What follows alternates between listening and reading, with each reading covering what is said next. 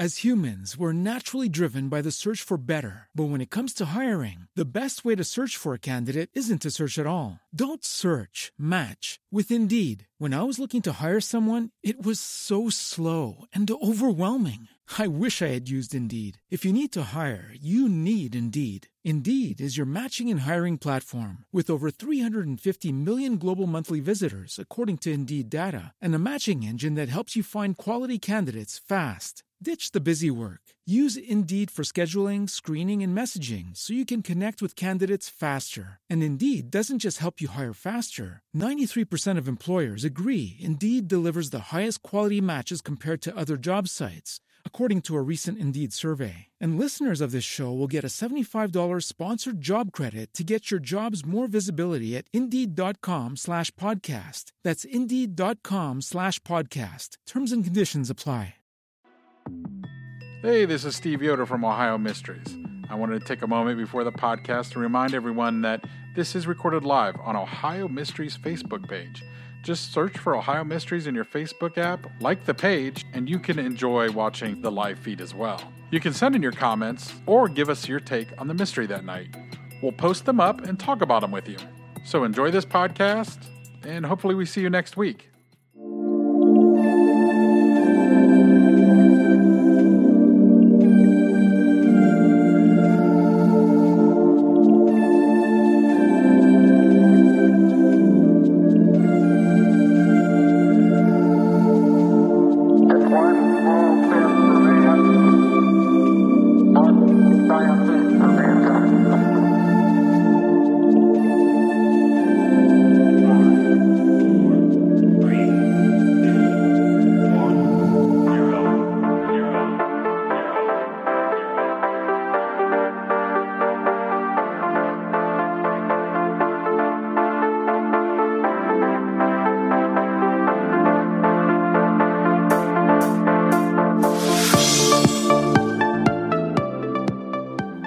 Listeners, and welcome to Ohio Mysteries. This is our 10-minute mystery edition, a little slice of intrigue in the middle of your week. I'm your co-host, Steve Yoder, and with me is our storyteller and journalist, Paula Schleis. Hi, everybody. Well, listen, hey, before we get started, a big thank you to our latest Patreon supporter, Tiffany. We didn't get the chance to include her on Sunday's list because that episode was recorded last month. So thank you so much, Tiffany, and all of our generous patrons. All right. Now, Steve, let's get to tonight's 10-minute mystery. Right. Imagine you are out driving in your car and someone is following you, maybe outright chasing you. Someone you know means you harm. You can't go home. He'll only follow you there. You need help. You need protection. Where do you go? Police station somewhere to get protected. Yeah, that's what Jill Holtzbach thought. Right. On February 6, 1991, Jill Holtzbach was in the flight of her life, and she made the decision to go to the police department, in this case, the Jackson Township Police in Stark County. Now, keep in mind that 1991 is an era before much of the modern-day technology we take for granted. Jill didn't have a cell phone she could whip out and call 911. Video cameras were much rarer. There was no camera trained on the parking lot. Unable to leave the car because her stalker was hot on her heels, she used the only communication available to her. She laid on the horn. Now, before we go to what happens next, let me tell you a little bit about Jill Holtzbach. Most of this research comes from a 2011 article by the Canton Repository. Back in 1991, Jill Holtzbach was a 29-year-old wife and mother living on Massachusetts Avenue in Massillon, Ohio. That's a few blocks from the famous Paul Brown Tiger Stadium. She'd been married for 8 years to Jimmy Holtzbach, and they had a 4-year-old daughter, Jenna. Now, Jimmy Holtzbach was an Army veteran with service in Vietnam. Jill was his second wife. The Canton Repository story said he was high-strung and said in size, stature, and demeanor, he resembled a wound-up Barney Fife. The Holtzbachs were a typical family in many ways.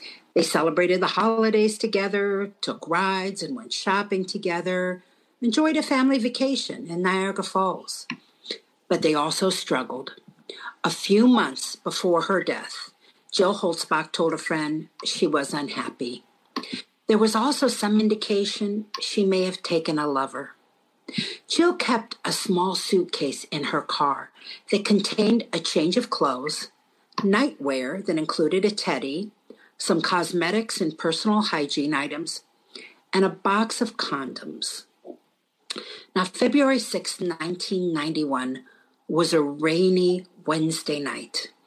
Someone was in pursuit of Jill Holzbach when she steered the 1973 Mercury Comet she was driving into the parking lot at the Jackson Township Police Department and, as I said before, laid on that horn. What happened next was a string of miscommunications that were revealed after an investigation was ordered by Police Chief Phil Parr, who wanted to understand how someone could get away with murder in his department's parking lot. At 10:21 p.m., Patrol Officer John Angelo was driving west on Fulton Drive, right past the parking lot, and he spotted the two cars, one behind the other. He heard a loud noise, thought it possibly a gunshot. Then he turned around at the nearby Church of the Lakes and went back to investigate. But the second car was gone, and he did nothing more. About the same time, inside the station, a clerk heard yelling outside, a man screaming, "Get out of the car!" She went into the police department and told Sergeant Barry Lyons and Sergeant Rick Cipher that it sounded like there was a domestic out front. Lyons thought she meant someone had walked into the lobby to file a complaint. That wasn't uncommon, and it certainly wasn't urgent. So he called dispatch at 10:25 p.m. and told them to radio an officer on the road and have that officer come back and take the report. Patrolman David Zink heard the message on the radio. He thought there was a domestic fight going on inside the station. He was the closest, so he responded, went to the station, arriving in seconds. He parked about 20 feet from Jill's car, didn't notice anything out of order, jumped out and ran into the station. When he learned there was no altercation inside the department, he went back outside and decided to check out that car in the parking lot. He first spotted a 5-inch hole in the driver's window. The car was locked. He broke away the rest of the window, opened the door, and found Jill Holzbach dead inside, her body having fallen onto the passenger seat.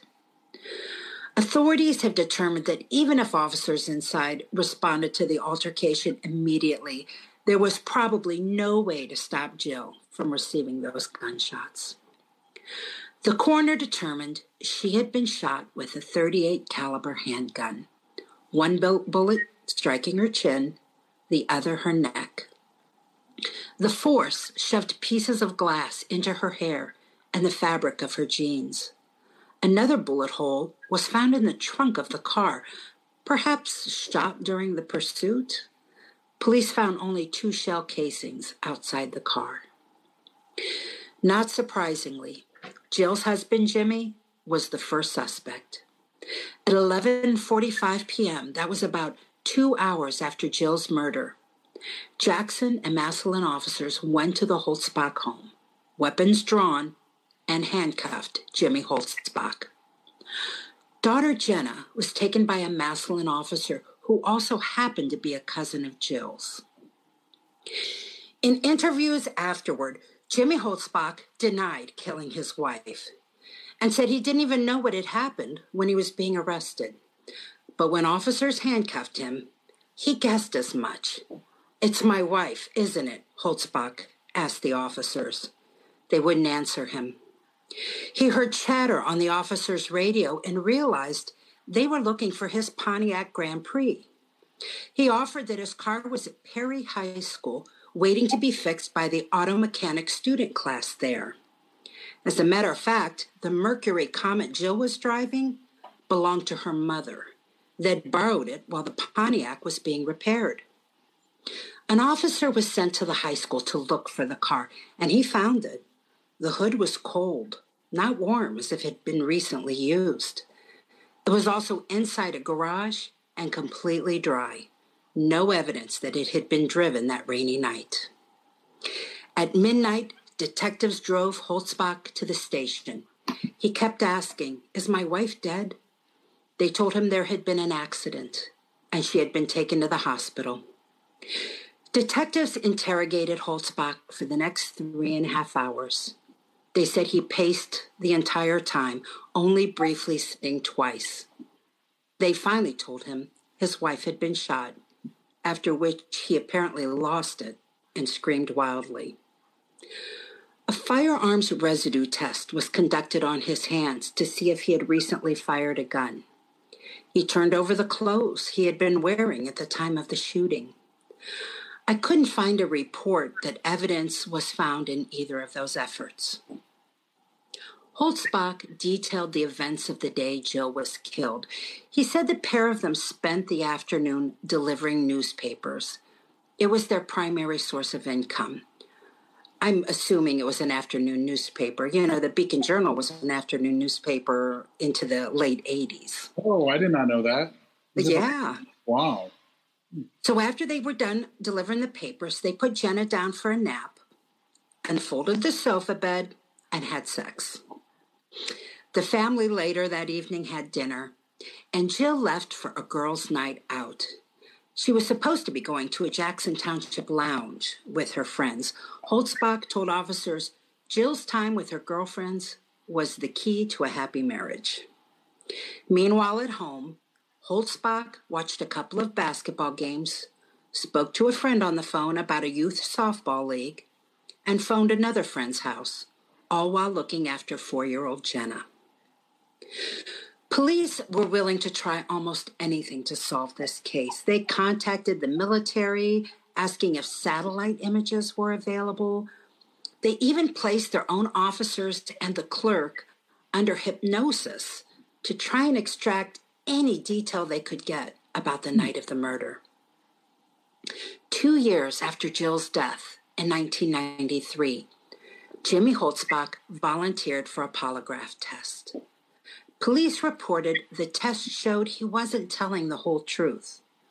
But Holzbach again denied killing his wife and said the test result was an anomaly. But there was another suspect in this case. In 1991, a man named Michael Bednarz admitted to having sex with Jill Holzbach the night she was killed. He said they said their goodbyes at 9 p.m. That was an hour and a half before she was shot in that parking lot. Bednarz told police he and Jill had known each other since they were teenagers, that they had rekindled their relationship, and she had come to visit him at his Massillon home that night. That might have explained that strange suitcase in Jill's car. Jimmy Holzbach had told police he knew about that suitcase with her overnight clothes, cosmetics, and condoms. He said Jill kept those things in her car because little Jenna had gotten into them before, which seemed like a strange reason to be packing those things in your trunk. And it didn't really explain the condoms because Jill and Jimmy didn't need them. Jill's tubes were tied after the birth of Jenna. Anyway, when the Canton Repository did their feature on this case in 2011, they found Bednarz serving time at the Lorraine Correctional Institute, a 3-year sentence on a felony domestic violence conviction against his ex-wife.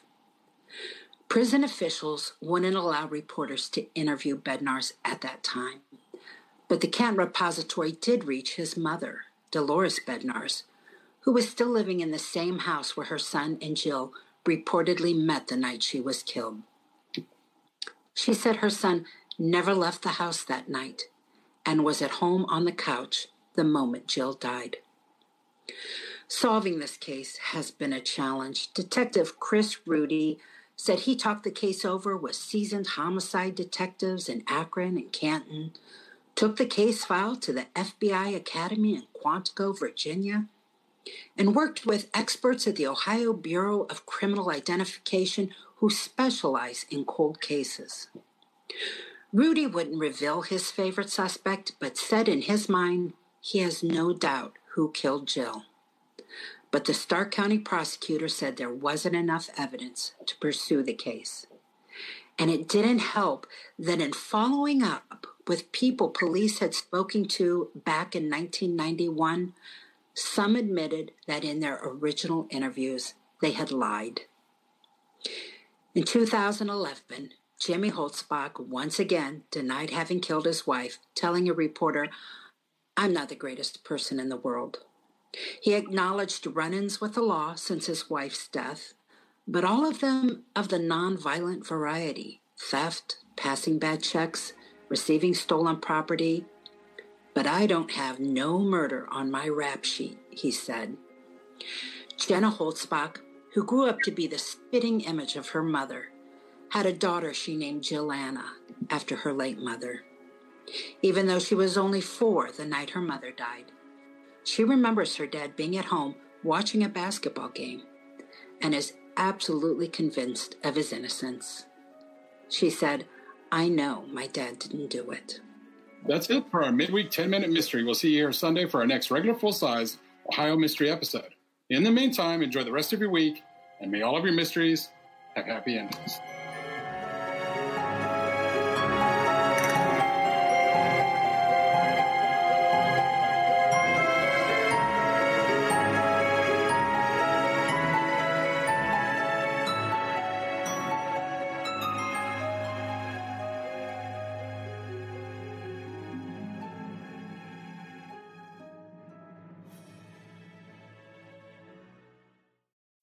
As humans, we're naturally driven by the search for better. But when it comes to hiring, the best way to search for a candidate isn't to search at all. Don't search, match with Indeed. When I was looking to hire someone, it was so slow and overwhelming. I wish I had used Indeed. If you need to hire, you need Indeed. Indeed is your matching and hiring platform with over 350 million global monthly visitors, according to Indeed data, and a matching engine that helps you find quality candidates fast. Ditch the busy work. Use Indeed for scheduling, screening, and messaging so you can connect with candidates faster. And Indeed doesn't just help you hire faster. 93% of employers agree Indeed delivers the highest quality matches compared to other job sites, according to a recent Indeed survey. And listeners of this show will get a $75 sponsored job credit to get your jobs more visibility at Indeed.com/podcast. That's Indeed.com/podcast. Terms and conditions apply.